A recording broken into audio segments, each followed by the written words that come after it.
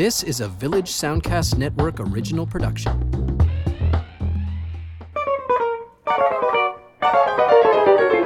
Welcome to Lends Me Your Ears. I'm Stephen Cook, arts reporter for the Chronicle Herald here in Halifax. I'm Karsten Knox, a blogger at Flaw in the Iris at halifaxbloggers.ca, and the movie guru at CTV Morning Live. This is a movie podcast where we look at some current films and then examine some older titles that might be tangentially related, and hopefully you'll learn something about some films you might not have seen before. Today we take a look at the return of one of our favorite franchises. Max is back and he's madder than ever in Mad Max Fury Road. We look at the film and the films that inspired it. Hey, Stephen. Hey, Karsten. Good to be here again with you to talk post-apocalyptic movies, and in particular, Mad Max, which has got to be the king of post-apocalyptic movies. That's kind of where it caught on. It wasn't the first movie of that sort, but it was certainly the series that kind of kicked off a worldwide, low-budget, post-apocalyptic revolution. What did people just figure, well, if we've got a desert, then we've got the perfect setting for something, you know, after the bomb. I think so. You got a desert or the Eastern Shore, perhaps, or we'll get to that later. Or some abandoned buildings and a factory. There's always a factory, somewhere along the lines.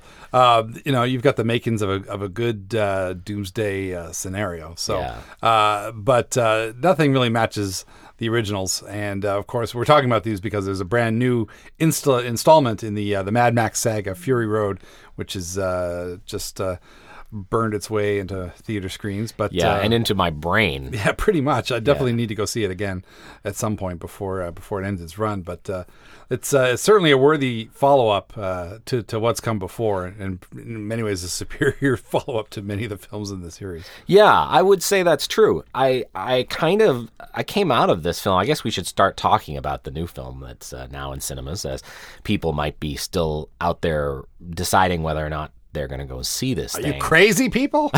I mean, still deciding. The critical passion for this thing is kind of unprecedented, and I can understand it. Like the experience I had going to see the film was a visceral experience that it kind of it got past. Usually, I was saying earlier that usually when I really love a film, it's because the foundation of the thing is based on this incredible script. There's something in the storytelling, in the way the words come, and the drama of the acting and the character stuff that really grabbed me. Whereas with this film, it's not the script. I think it's the directing. It's the directing and the editing and the sound and all those elements of cinema that it's like it's a more pure cinema experience. If I can use such a film nerdy expression.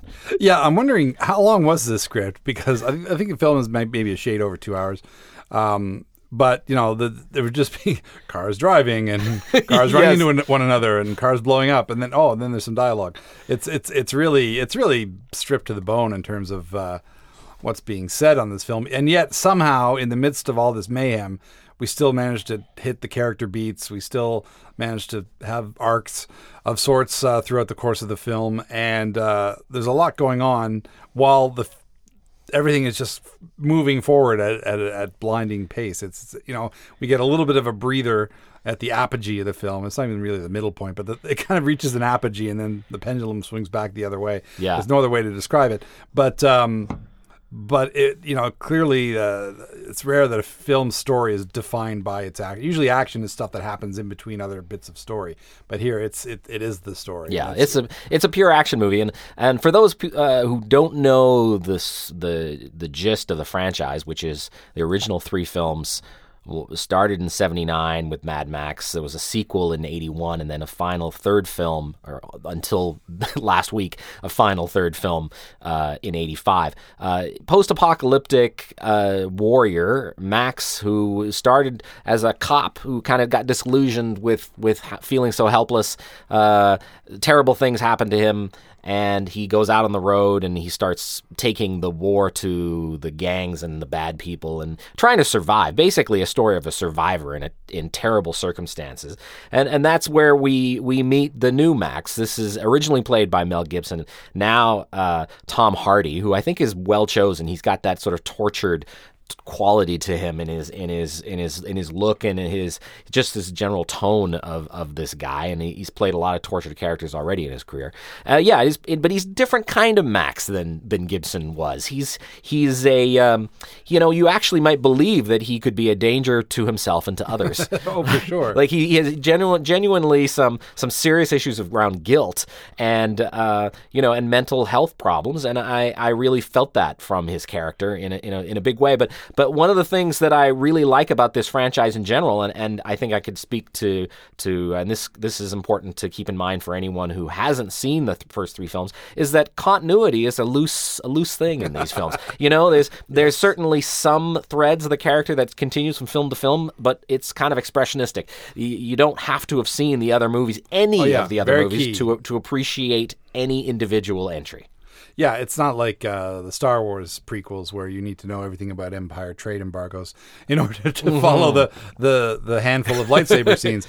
In this case, you don't need to see 1 through 3 in order to enjoy this. There's a bit of a reprise at the start, I think, but basically this is a guy whose chain is kind of snapped, and so as you mentioned, his main instinct is survival, but at the same time, as you remember, like in the first movie, he is a cop, he's a policeman, so he's got that sense of honor, sense of duty, and that's always lurking underneath the surface. And somehow if he can make the survival thing work with his other instincts, then great. And that's sort of been the link throughout the three films. He's never completely out in left field. There's always something that humanizes him. Yes, that's right. And that's that always comes to the surface by the end of the film. Here, is this helping. I'm getting ahead of myself, I guess, but helping the women that he meets along the way. That's gonna helping them is gonna help him, and so it's he is out for himself, but at the same time that conscience comes to bear over the course of the film. Yeah, and that humanity is important. And I certainly, what's so great about these films, especially this new one, is that it's not hinged upon him. He is almost a supporting character in his own movie. This is a story about how there is to give you a little background. There's a feudal lord of sorts named Immortan Joe, played by a guy named Hugh Keys-Byrne, who was Toe Cutter, which is the villain of the first film. They brought him back, put him in a bunch of makeup, and of course he's unrecognizable, but it's the same actor as they used back in 79. So I know those eyes anywhere. Yeah, so he's the villain of the piece, and he runs this awful place in the desert, and he takes care of a certain amount of people, but of course he's a bad man. He has sex slaves, and he has all sorts of things going. Controls all the water, and he has a sort of a group of soldiers working for him, the War Boys, and one of his lieutenants is Furiosa, played by Charlize Theron, and he gives her a mission. She's traveling across a desert, and she changes her mind. It turns out she's spiriting away five young women, two of whom I guess are pregnant by Mr. Joe, and they want freedom from the kind of oppression that they've been living under. And this is where Max gets tied into this. At first, as a living hood ornament, as part of a pursuit vehicle, and then he's a resourceful guy. He managed to get free of that, and then becomes part of the pursued. And this whole sequence of events with the giant machines on wheels, these crazy cars, the design elements are just spectacular, and the various groups of hunter and hunted is the breadth and length of the film. I love you mentioned the hood ornament that Max gets turned into. Basically, I mean, when we first meet him at the film, he's the most feral we've ever seen him. His hair has grown out. He's bearded. He's just this kind of rambling, shaggy man roaming the wasteland, and in what remains of the car that we've grown to know and love over the course of the films. And he gets captured and turned into basically a human gas tank for one of the War Boys who's been injured and requires a transfusion. Yeah, or he has some kind of illness. It's not really clear. Yeah, they're all kind of pale. I mean, they're obviously painted, but they're also kind of emaciated and some sort of like radiation illness. Yeah, or something. exactly. So he's basically. I love that he's been reduced to essentially a human car part. In this case, the gas tank supplying blood to this particular war boy, who chains him to the front of the car and takes him on this pursuit of Furiosa in the tanker that she's stolen, which was supposed to be a tanker full of water that was going to be traded for a tanker full of gas at Gasoline Town, of course. Where else? And but just the fact that they reduce him to the level of being a human gas tank. Yeah. So he's got a long way to claw himself back up from over the course of the film. But they really take him to the lowest of the lows this time around. And Hardy is well known for being this very powerful actor, but he seems to choose roles based on stuff being stuck in his face. Like he was Bane in the third of Christopher Nolan's Batman movies and The Dark Knight Rises, and he wore a thing through the whole movie, and through half of this one he's got some kind of obstruction in his face that he has to try to find a way to pull off, and that it makes for this is something that also I think the director George Miller is really good at is putting moments of almost slapstick humor definitely in the midst of this to lighten the mood, because otherwise this is pretty dark material. Yeah, but there is a fair bit of humor scattered throughout, and that's the case in all of the films, I think. And also there's lots of I do recommend watching the first three if you before seeing it if you can. You don't have to, but there are lots of shout outs back to the previous installments in the series scattered throughout Fury Road. And if you see them and you've seen the old ones recently, you'll get a kick out of spotting that kind of those kind of references. Yeah, absolutely. And I think that as I said, it isn't necessary. This is it's self-contained, wonderful, beautiful looking. I mean, it's given that it's a depiction of a horrible wasteland of misery and pain. It's something. It's a strange word to use, but the film is truly beautiful. The production design is out of this world. There's stuff in this film that I don't know that I've ever actually seen in cinema before, and ideas brought to fruition, not the least of which is a Marshall stacks on wheels with a demonic guitar player flame shooting out of his guitar, playing riffs along with the Hunt.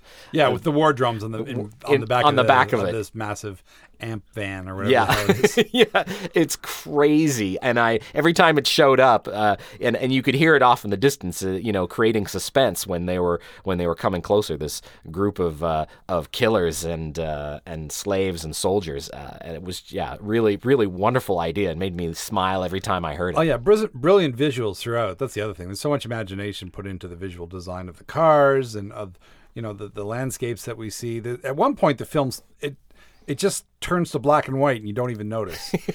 part of the journey, and I don't know if it's shot that way or it must be treated in post production, but it's because it's just that they're caked with like gray dust. Basically, everything gets caked in this dust while they're out in this certain part of the desert, and all of a sudden, it basically looks like a black and white movie. And I don't think it is black and white, but because and it just has this weird silvery look. And I just kind of sat there going, "Wow, this is amazing." And, yeah, and then the crows come back from the earlier films and everything. So it's just, I don't know, it's just sheer movie heaven. For me, in scenes like that. Absolutely, and there's a giddiness to it that enthusiasm, and I gotta give George Miller huge credit. This is a guy. He made the first 3 films. I think the third one he co-directed. He also directed Witches of Eastwick and Lorenzo's Oil. So he kind of went to Hollywood after the Mad Max movies and did different kinds of movies altogether. He produced the first Babe movie, the talking pig movie. Yeah. He produced and directed Babe, Pig in the City, the much underrated sequel, which is a terrific movie, by the way. Very dark and weird, but completely wonderful. Unexpected. Yeah, and then the 2 animated Happy Feet movie about the penguins, which are kind of environmentalist films, environmentalist kid movies, really wonderful, but couldn't be more different. And then at age 70, he produces this film, which truly takes his original core idea and then shoots it into the 21st century in a way that I don't know that I would have expected would be possible. Yeah, I wonder how long they were trying to get this off the ground. I get the feeling that he's probably been wanting to follow up Mad Max, probably waiting for Mel to be able to do it, and finally kind of just like, well, who needs Mel? That's exactly what happened. I gather that it was ready to go in 2001, and the financing was all in place, but then 9/11 happened, and they were going to shoot in Africa at the time, and it just collapsed because they couldn't get insurance at the time. So that the project sort of went dead for a while. They tried to revive it, and they tried to shoot it in Broken Hill, Australia, where the original had been shot. And this was a few years later, and still, I think, with Mel on board. But they had these huge rains in Australia, and all the desert bloomed. So it no longer looked post-apocalyptic, and they had to scrap it again. So this is, I think, the third try to get this film done in the last 15 years, and they finally got it done. They shot it in Namibia, in Western Africa. And you know, Tom Hardy, I've been reading about the production of this for the last 3 years, just little bits and pieces coming through. But yeah, and I think they've done such an amazing job. And you know, I think the secret weapon of the film, for those who think, oh, it's just another mindless action picture, is some fairly sneaky and well thought out political stuff. Not only about environmentalism, which is a big part of this story as well, but just the fact that Charlize Theron is the hero of the thing.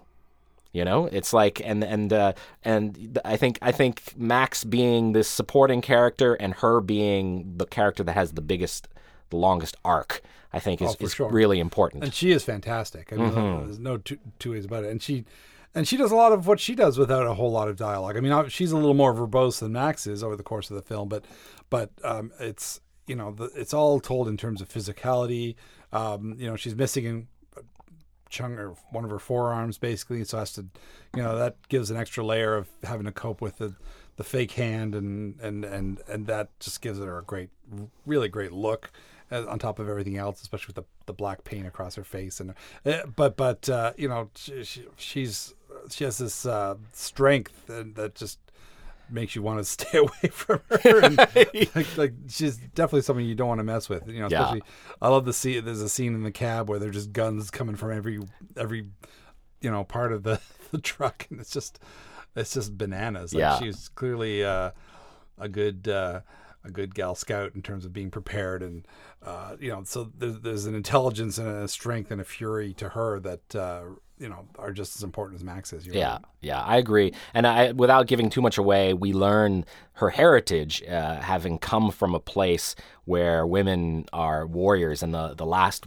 remaining warriors from that place are women still fighting the good fight for their rights. And it's pretty amazing stuff. There are faces and characters in this film doing things that you wouldn't have seen, I don't think, in a similar action movie. Not that I can remember. Yeah, it's well, there are people in this film that are over 40. Imagine that. You know? But you know, again, that's something that comes sort of when the pendulum starts to swing back the other way. So I don't want to say too much about no, that's a good idea. There, I mean, it was, you know, I watching the movie. It's funny if you've seen the trailer. Of course, the trailer has this amazing sort of chase sequence and a few other scenes, but most of it's just centered around this one. And I'm going, oh, that's got to be the big climax of the film. Nope, that was the intro. That's the beginning of the film. So once we see all the stuff that's been in the trailer, I'm kind of going, I have no idea where this thing is going. I have no idea what's going to happen next, and that's such a great feeling because it's so rare these days. Yeah, absolutely. Given the way trailers tend to oversell and over-explain the movies that are coming up. Yeah. I would really say if anyone is having kind of doubts about this film and has a taste for action films, thoughtful, well-made action films, and are thinking, well, maybe I'll wait for a smaller screen experience. Really, don't wait. Go and see it now. Yeah, this has to be seen on a big screen. There's no two ways about it. And even the 3D experience is something I've gone on record as saying I'm not that much of a fan.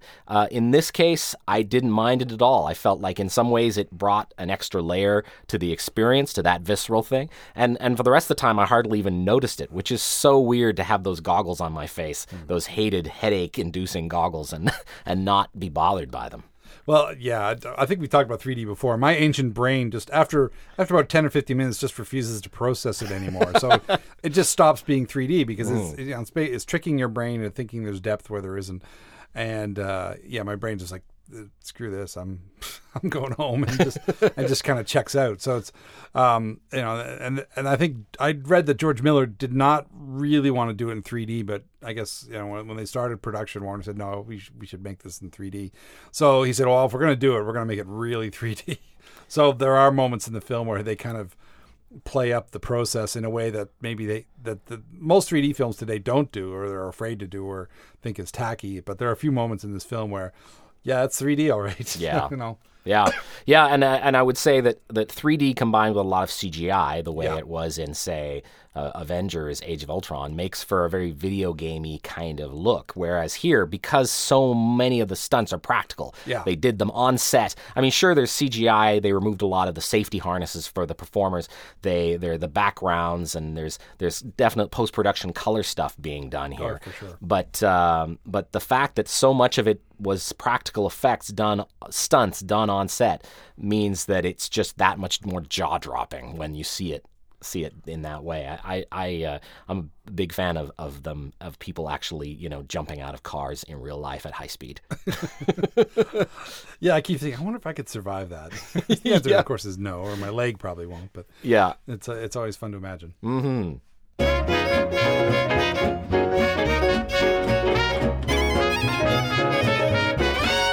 So Mad Max, when it came out in 1979, it was very much a part of the Ozploitation movement, and that's not something I know a whole lot about. I've seen a few of those films, but maybe you can talk a little bit about that, Stephen. Well, yeah, there was kind of like Canada had the same sort of thing in the 70s. There were tax breaks for film production, and so a lot of not very good films went into production, a lot of genre films, and some of them are being rediscovered. And we'll probably talk about some of those that fit into this theme a bit later on. But anything where you could just have a lot of cars kind of blowing up and women taking their tops off, and anything that was cheap and repeatable, that was kind of like the theme of what happened in the Australian film industry in the 1970s. But a lot of it is actually very, very good. Obviously, Mad Max is kind of the pinnacle of that era and the breakout international hit. But there's a ton of action films and sex comedies and horror movies that are all worth watching. And some of those have been revived in recent years. I think of a film called Outback, which has been reissued more recently under a different title, and it's about a guy who gets stuck in a weird remote town. Actually, it's Painted Hill, the same town that the Mad Max films were made in. And he falls in with these locals, and it just becomes this ongoing nightmare where he can't escape this town, and they just keep getting drunker and crazier. This is one I've seen actually. And now all I can remember is the North American release title, which is Outback, but it's got a different title. Donald Pleasance has a great role in it, and I've completely forgotten the original title. I've totally slipped my mind too. It's like Journey into Fear, but we'll figure it out. We'll look it up. But, and then a long weekend, a couple goes away for a camping holiday, and then Herzog would love this. Nature just basically rebels against them because they're such jerks, and all the animals basically try to take them out over the course of this weekend. It's one of those great When Animals Attack kind of films. But there's this deeper layer of this couple's marriage falling apart while all these animals are trying to kill him. And so Mad Max kind of came out of that because it's basically there's long stretches of Australian highway that are completely deserted where you can stage all these crazy car stunts and chases and they're straight as a nail just all the way down the line, and he can film all these great sequences. So there's all these films that do this, and there's another one called Dead End Drive-In is another kind of not too distant future kind of film where all these teenagers are rounded up and put in this drive-in with their hot vehicles, and they spend the whole film trying to escape from this totalitarian regime, keeps them penned up inside.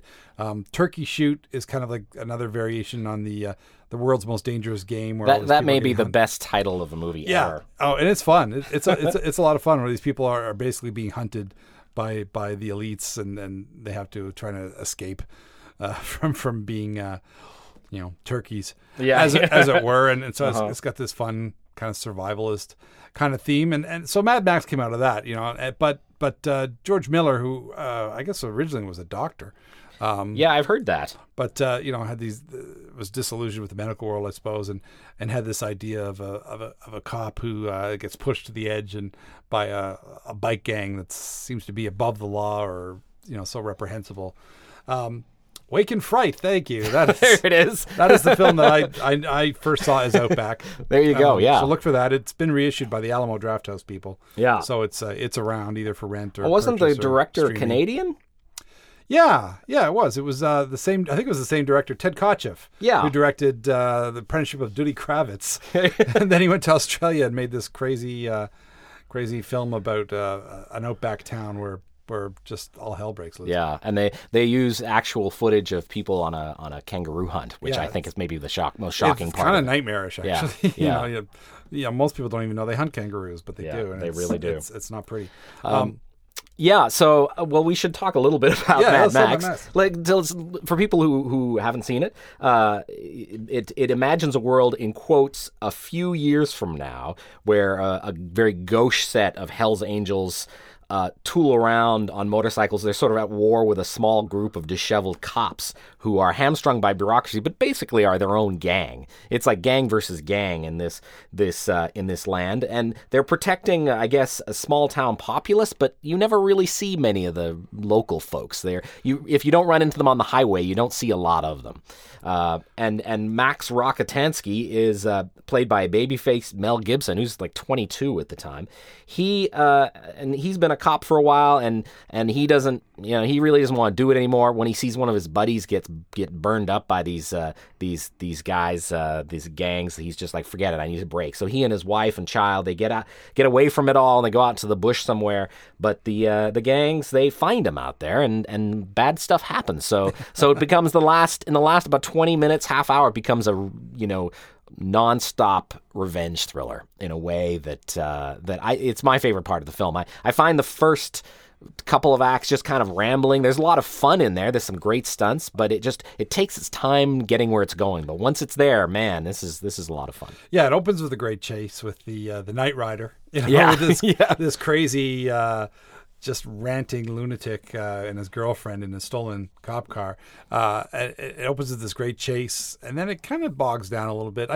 I've seen some people describe it as being quite dated, and it is a product of the late 70s. There's no getting around that. But I still like the charm of it. It's a low-budget movie that makes the most of its limitations, and the driving, the stunts, and everything are fabulous. I have to say, I saw the first two Mad Max movies, Mad Max and the Road Warrior, or as they call it in Australia, Mad Max 2, at a double feature at Wormwood's Dog and Monkey Cinema when it was on the top floor of the Khyber building. So it wasn't a big screen, but it was a bigger screen than anybody had in their homes in those days. So that was these are films that I read about and always kind of chomped at the bit to be able to see, and finally I could see them in a double feature back to back, and it's still one of my favorite movie going experiences to see that with a packed crowd. Just completely revved up to see these two films, and that deliver in action in a way that films at that time really didn't. I mean, maybe they seem a little dated now compared to what's come since, but I mean, at the time, these films were kind of the ne plus ultra of crazed, high octane thrills on the blacktop. So yeah. So I'm glad that I saw both of these films under like really prime circumstances. I think sometimes when you watch them on TV, it diminishes things a little bit. I don't know, but I think people did laugh at the saxophone scene then, as well as now. I mean, it's funny because watching the third one, there's a sax scene in there too. There's a guy playing sax, mournful sax. And I was surprised they didn't bring a sax back in Fury Road, but I guess maybe they just decided the crazed fire spewing guitar was the way to go. Yeah, that's the way to go. Yeah. This day and age. Interestingly, a little trivia about the first Mad Max movie. When the film was released in the United States by Warner, I guess, they redubbed the film because they were concerned that the accents would be too thick for audiences. I don't know if it made any difference to its fortunes at the box office, but it's funny because some DVD releases you can actually play either version. Yeah, it's weird. Like, to my ears, the Australian version sounds fine, but of course that's the version I've been watching all this time. Sure. And they only sort of brought back the American dub on sort of more recent editions.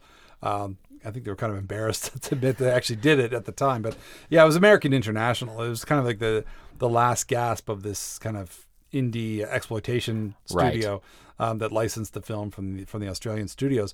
These are the guys that gave Roger Corman their start, and produced all the beach movies with Frankie and Annette, and so Warner didn't get involved until the second movie then. Yeah, well, eventually the company that bought it was Orion Pictures bought the American International catalog, and then Orion got bought by some other company, and that got bought by there Warner Brothers. you go. So it's just because it became part of under the Warner umbrella after Right. years of allocations and mergers and all that kind of thing. So it's a Warner title now, but it wasn't originally. It's just kind of weird that it's sort of the last gasp of one of the independent exploitation studios, Right. And so it has that kind of foot in the old kind of Ride with the Devil, Dirty Mary, Crazy Larry, Sure. kind of films, which kind of inspired it in a way. Some of those early 70s Eat My Dog. I mean, we're getting back into our crazed automobile episode, but a lot of those titles helped inform what happens in Mad Max. Sure. And Mel Gibson, in between the first Mad Max and Mad Max 2, The Road Warrior, he did some good work becoming an international star. He did 2 films with another great Australian filmmaker, Peter Weir. He did Gallipoli and The Year of Living Dangerously before he strapped on the leathers again to do another Max film. Now, interestingly, I guess the producers decided that Mad Max 2, the reason they retitled it for the American release was because they figured not enough people had seen the first one. Yeah. It was pretty much drive-in fodder. It wasn't like a prestige release by any means. And of course, this new one was a Warner Brothers picture. And, Mel was more of a star at this point. I think at the time of Mad Max, I remember seeing one of his pre-Mad Max films. I think it was called Tim, where he plays the mentally challenged handyman who has an affair with Piper Laurie of Twin Peaks and the Hustler fame. So kind of a touching story, but not this. And he's very good in it, but it's not the sort of thing you expect to see him in after the films that would soon follow. Making him a man of action. But it's a sweet little film if you ever get a chance to see it. But it's a huge leap to Mad Max, and of course the American films that come along after. Yeah. Yeah, now, The Road Warrior is probably one of my favorite films, and I mentioned it in a previous podcast when we talked about car movies. I mean, as you mentioned, it's just like the craziest car movie that one can imagine, and maybe there's an argument to be said that the Fury Road tops it, but I've gone back and watched it many times over the years, and Mad Max 2, The Road Warrior, is just no end of fun. It envisions a world about 10 years after the events of the first film, and Max looks about 10 years older, even though it was made only a couple of years after the previous film. And the world's gone to hell, and basically all civilization is burned out. He winds up being kind of the titular road warrior, but he's kind of a Western hero. Or the lone samurai. You don't really know what his motivations for doing things are. He's definitely interested in his own survival, and he's willing to do pretty much anything to ensure that. But he gets an opportunity to help a group of people in their oil refinery and getting them away from some very badasses of the wastelands. And when he changes his mind and he decides to help them, we don't entirely understand why he does it, but he does. He does do it, and it's a great story. Interestingly, the amazing characters and incredible wardrobe and production design. The influence of this film on what I think the culture and Western culture thinks of as the end times is hard to measure. I mean, people talk about the influence of Blade Runner as a science fiction film. I think this is as influential as that is in terms of the way people dressed and people thought about it. The crazy guy, Vernon Wells, who played the #1 Mohican biker warrior, Wes, he wound up showing up again in John Hughes' Weird Science a few years later, basically playing the same character, which was hilarious.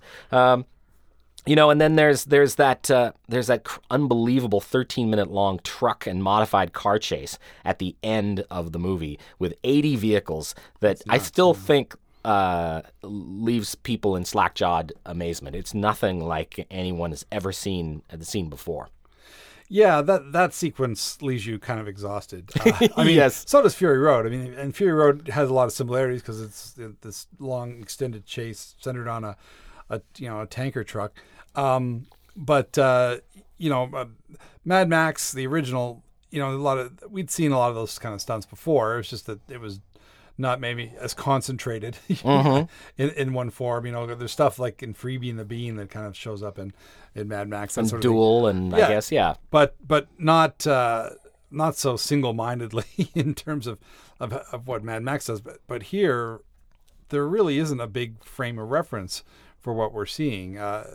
There's a film that we'll probably talk about later called A Boy and His Dog that has kind of that similar kind of post-apocalyptic, lone wanderer, although he's more of a shaggy dog hippie kind of character rather than this kind of grim, the samurai archetype that you mentioned, which is actually really apt. I'm guessing being in Australia that they tend to get a lot of Asian movies playing there, just being slightly below those countries. So those films were probably fairly prevalent over the years. I'm sure George Miller was a fan. I'm sure. If you see any of those, Yojimbo or Zatoichi, who's like the blind swordsman, wandering from town to town, doing good and then moving along. And Mad Max has clearly got some of that formula in him.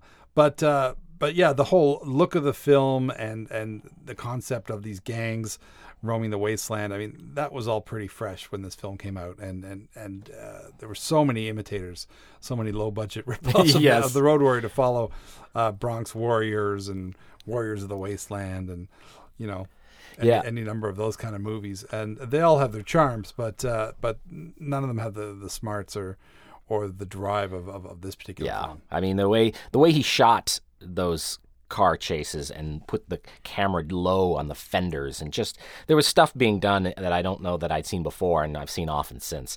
But you mentioned Yojimbo, and it's funny because when I rewatched Mad Max 3 Beyond Thunderdome from 1985, which turned out to be Mel Gibson's last kick at the franchise before he moved on to do Lethal Weapon movies and all the other movies he did in his career. That Yojimbo definitely an influence directly on that film, especially the first part of it. If you want to go further back, the Red Harvest book by Dashiell Hammett, about the guy who shows up and then plays two warring people, gangsters off each other.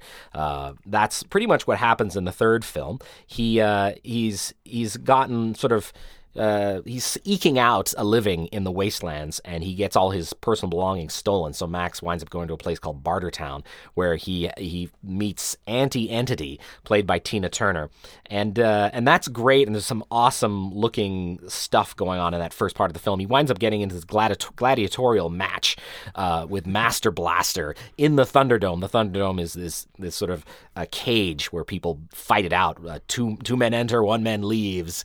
It's great stuff. And then there's the sort of second part, the middle part, where he encounters these kids living in kind of an oasis in the desert, and he helps them out, and they think that he is the reincarnation or the return of a character that they believe will lead them out of this place and lead them to safety. And he says, "I'm not that person." And there's some cool stuff in there, but it felt like the Ewoks to me. Like that whole section is just a little too cute. Yeah, the film I rewatched it recently, and I didn't have fond memories of it from the first time around. I always felt it was a disappointment. I think I liked it better this time around, knowing what I was in for.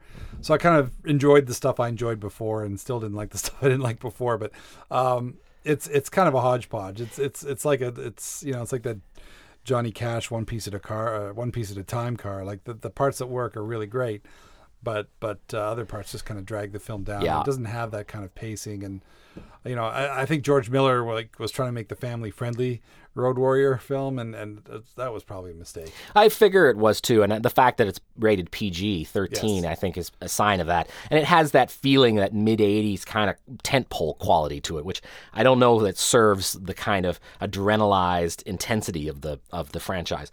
But that said, I still really enjoy. Again, the production design wins me over. I just can't. My eyes, I'm seeing things I've never seen before in Bartertown, and the pigs running things underneath. Yeah. And I loved all of that. And then the final act, the final 20 minutes, is another crazy chase, this time with a truck on rails. And the aircraft. Which is funny. Bruce Spence, who played the gyro captain in the second film, plays a pilot in the third film, but he's not the same character. It's so weird. And that's what when we're talking about it not needing to have a sense of continuity. This is the kind of thing, if you look at it too closely, it just doesn't make sense. Yeah, I was kind of hoping he'd show up in Fury Road in some capacity, but no dice. But this film, again, it has its moments. The other thing about Beyond Thunderdome, you watch it and it feels like the 80s. Like it just feels like an 80s movie in so many different ways. I mean, the music doesn't help, and but like in Road Warrior, sort of feels like the future. There's a couple. There's a one female kind of fighter warrior woman at the gas compound who's got crimped hair. I'm thinking it's the apocalypse. Who has time to crimp their hair? Where's that hot oil comb when you need it? After the Armageddon. And then another woman has the side ponytail from Napoleon Dynamite, basically. So it's there's a couple of instances where it kind of pulls things back a little bit, mostly the crimping hair. Mm-hmm. But for the most part, I think it works really well and looks kind of out of time. But Yes. Beyond Thunderdome, for some reason, Mel's got that kind of Richard Marx hair, and Mad Marx Beyond Thunderdome. Yeah, extensions, clearly extensions. And that kind of brings it down a notch for sure in my eyes compared to the other two. Yeah, I will say that if you're you want to see, you're a completist, it's very much worth seeing. Like you say, the stuff that works well, that work really well.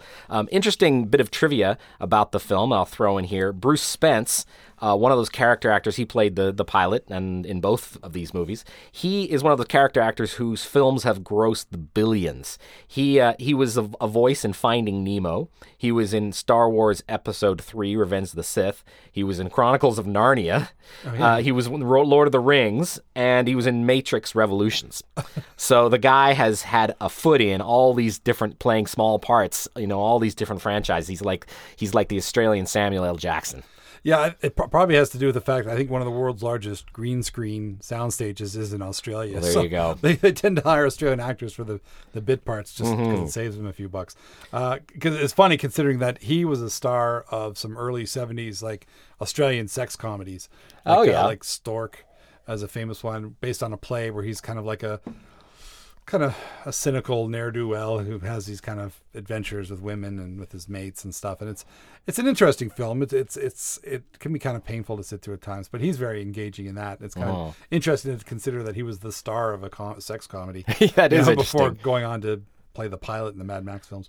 And there's a lot of those kind of players. Steve Bisley, who plays Goose, the motorcycle driving friend in the first film, he's in quite a bit of Australian films that only Australians would know, and TV series and that kind of thing. So he's a familiar face, especially when I've watched so much of that stuff in recent years, and so it's kind of fun to go back and see him so young in a film like that. But there's definitely a connection to that industry that really charms me. And so it's interesting to watch Fury Road, which has, again, it was shot in Africa and doesn't really have a lot of that kind of Australian day player charm about It's true, but there are a few Australian actors sure. and accents, and you hear amongst the American and Brits, there's definitely an international kind of a sound, which I liked. Well, that helps. It's not necessarily supposed to be set in Australia, so No, it's just it's true. some anonymous futuristic wasteland. So Could be anywhere. It's nice that it's another step removed from the settings of the first three films. One thing I also learned is production design on Beyond Thunderdome was by Graham Grace Walker, who went on to do production design on Crocodile Dundee, Pitch Black, and most recently The Walking Dead.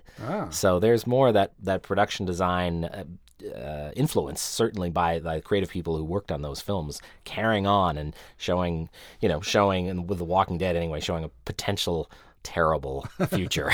Exactly. The ripples keep spreading. So, post-apocalyptic movies. I mean, I think we've established probably already in our conversation, Stephen, that people are obsessed with end times. So I don't. It's no surprise that people have imagined this. But it seems to me that Mad Max, the franchise, sort of occupies sort of a central player in this genre. It kind of invented, in some ways, sort of reimagined the genre. Previous to Mad Max, there was Boy and His Dog, as you mentioned, from the Harlan Ellison story. Yeah. There's a film I liked a lot called Damnation Alley. Charlton Heston, of course, was in a number of end-of-the-world movies, from Planet of the Apes to the Omega Man. Yeah. It's Soylent Green is kind of pointing in that direction to a certain degree. Yeah, and then Max came along, and then after Max, there was all the ones that it influenced, and some of them are great. Certainly Kevin Costner is responsible for some of the lesser entries. I don't want to get into Waterworld or The Postman, but they certainly owe a debt to Max.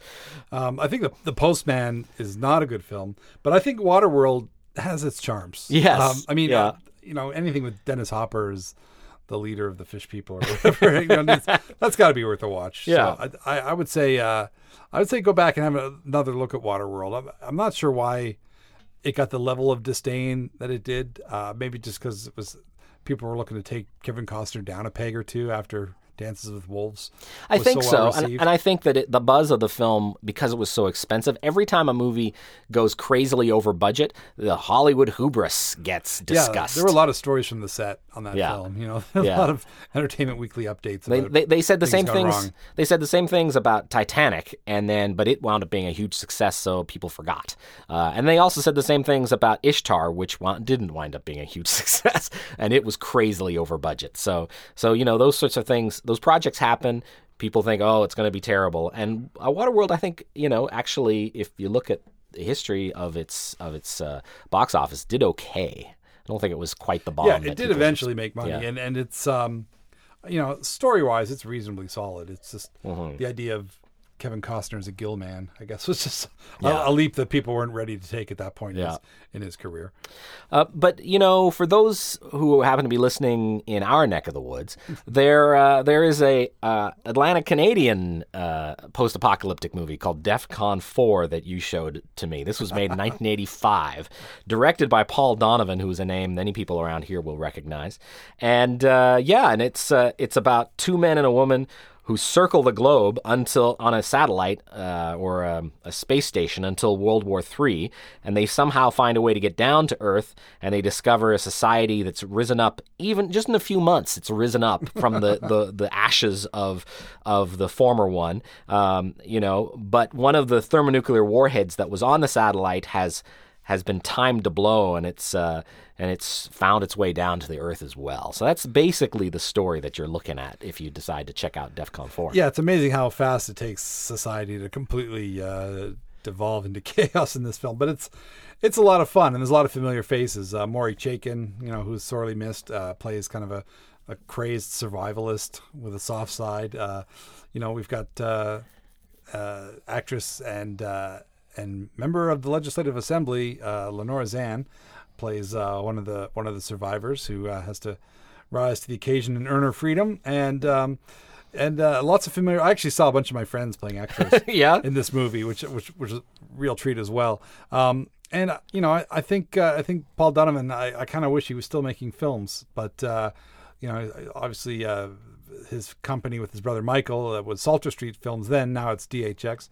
Who make This Hour is 22 Minutes, and they make a lot of kids shows. But I guess they decided that there's no money in feature films, and they've kind of gotten out of that whole side of things. But they did make a bunch of fun genre pictures early in their years, and this is certainly one that was their first one to get major distribution in any sort of appreciable form. It got picked up by Roger Corman's New World Pictures. Prior to that, they made a film called Siege, set in Halifax during a police strike about a bunch of vigilantes who accidentally kill a man, and then they basically try to kill all the witnesses, and they have to kind of stand their ground and fight back against these rogue vigilantes who are trying to take them out, and at least make it till the dawn, and the police strike will be over, and right, get their get the law back on their side. So that's a fun film. Kind of has a John Ford Apache kind of feel about it. But this one actually got worldwide distribution, and it is available on DVD. It's a double feature with Hell Comes to Frogtown, another post-apocalyptic action comedy with Roddy Piper. There you go. So that's definitely two great films for the price of one. And it's really resourceful. You can tell it's pretty low budget, but there's some fun vehicles. The kind of the town where everyone lives is kind of a creative bit of set design, and there's a nice streak of black humor that runs through it. That is typical of a Paul Donovan script, that he had a really kind of dark sense of humor, and it kind of shows through in this in a big way, and it comes through in some of his other later films. But this one is probably the one that got him the most attention. I did like how the wasteland was so Eastern Shore. Yeah, definitely. Like beaches and lots of trees and rocks. And I just felt that was a refreshing change of pace for the post-apocalyptic vision. I also like that the main villain of the piece, played by Kevin King, his character's name is Gideon Hayes, and he's kind of preppy. He's just a preppy in the post-apocalypse. I know, that was a brilliant bit of casting. It's almost like Revenge of the Nerds, post-apocalyptic style. And our heroes, the astronaut, who's like the main hero of the film, is kind of a jerk. We don't even really like him, and that's kind of a typical Donovan touch too. That he doesn't. It's not the hard and fast kind of character roles that you'd expect. And so you're supposed to be rooting for this guy, but you also don't really care. But it allows him to be a bit nastier maybe than he would be in a more typical kind of action film. So it's got that going for it too. Yeah. Now, of the other films that very much followed close in the wake of the Mad Max, the original Mad Max franchise, Blood of Heroes from 1989 is probably my favorite. It's also known as Salute of the Jugger, and it was written and directed by David Webb Peoples, who wrote one of the writers on Blade Runner and Unforgiven and 12 Monkeys. So this guy's got a great, resume. And Blood of Heroes stars Rutger Hauer, Joan Chen, Delroy Lindo, and Vincent D'Onofrio. And it's basically an amalgam of the post-apocalyptic movie with a sports movie. The Juggers are a team of roaming athletes who play a game not unlike football in some ways. Basically, one person has to carry a dog skull across the opponent's sort of goal line, and their various characters have various positions. There's the person who is supposed to carry the skull, and then there are others that are supposed to defend that person and try to get them there. And it's sort of an offense-defense kind of deal. Yeah, it's only slightly less confusing than Quidditch. Yeah, basically. Slightly. But and then they travel around these different places. And interestingly, Hugh Keys-Byrne, who we mentioned plays Immortan Joe in the new Mad Max film, he was Toe Cutter back in '79. He plays a character called Lord Vile here in Blood of Heroes. So that's another connection to the Max franchise. This is a really fun movie. A lot of these actors. I mean, Vincent D'Onofrio is barely got whiskers on his face. He's so young. Rutger Hauer is terrific as the villain, as the hero of the piece, kind of the leader of this gang, and he winds up having some serious damage done to an eye, but it doesn't stop him. He's too tough. He's too tough. And I should mention that large chunks of this film are also shot at the film was shot in Australia, and they use a location called Coober Pedy, which shows up in it definitely shows up in Beyond Thunderdome. That's the place where the pilot lives and has his plane. Sure. Which is kind of a famous spot in Australia because it's known for mineral gem mining. So the opals, I think, and other gems are found there in this particular spot in the desert. And because it's so hot, people don't build houses; they dig into the underground, and they actually live in these underground caves. It's kind of post-apocalyptic / Flintstones type lifestyle, but it's actually makes more sense to actually build your house in the ground rather than, because then you don't have to use air conditioning. You just use the natural cool of the earth. But it makes it a very eerie and weird looking place, and makes it perfect for movies like this. And I didn't get a chance to go there. I was kind of hoping maybe I'd get to visit when I was in Australia, but it was just a little too far out of our way. But I'm hoping at some point I'll be able to make the trek there. Very good. And see some of these locations, but it does have that, gives it a nice otherworldly feel, and they use the locations well in this film. I get the feeling that the director was probably promised a much larger budget for his script than what eventually surfaced to make the film, but just throw an extra layer of mud on the extras. Yeah. Again, costumes and a great, good imagination with the positioning of the camera work makes for a lot of fun. And I've seen the film 2 or 3 times, and I'm really impressed with how well they did it. I mean, if you ever wondered what Mad Max and Bull Durham would be if they had a baby, this is it. This is the cross-pollination. Yeah, it's nice to know that organized sports will survive following the apocalypse. That's our show. Thanks for listening. Hope you enjoyed the show. You can contact us on Twitter at LensMeYourEars, all one word, or search for Lends Me Your Ears on Facebook. We're on Stitcher, and you can rate and review us on iTunes, and if you do, we'll give you a shout-out in a future episode. Our email is lensmeyourEarsPodcast@gmail.com. I'm Karsten Knox, and my Twitter is at Karsten Knox. And I'm Stephen Cook, and my Twitter is at @CH_SCOOKE. Thanks very much for listening to Lends Me Your Ears and our journey back to Max. And may all your roads be long and straight and go off into the horizon. This was a Village Soundcast Network original production.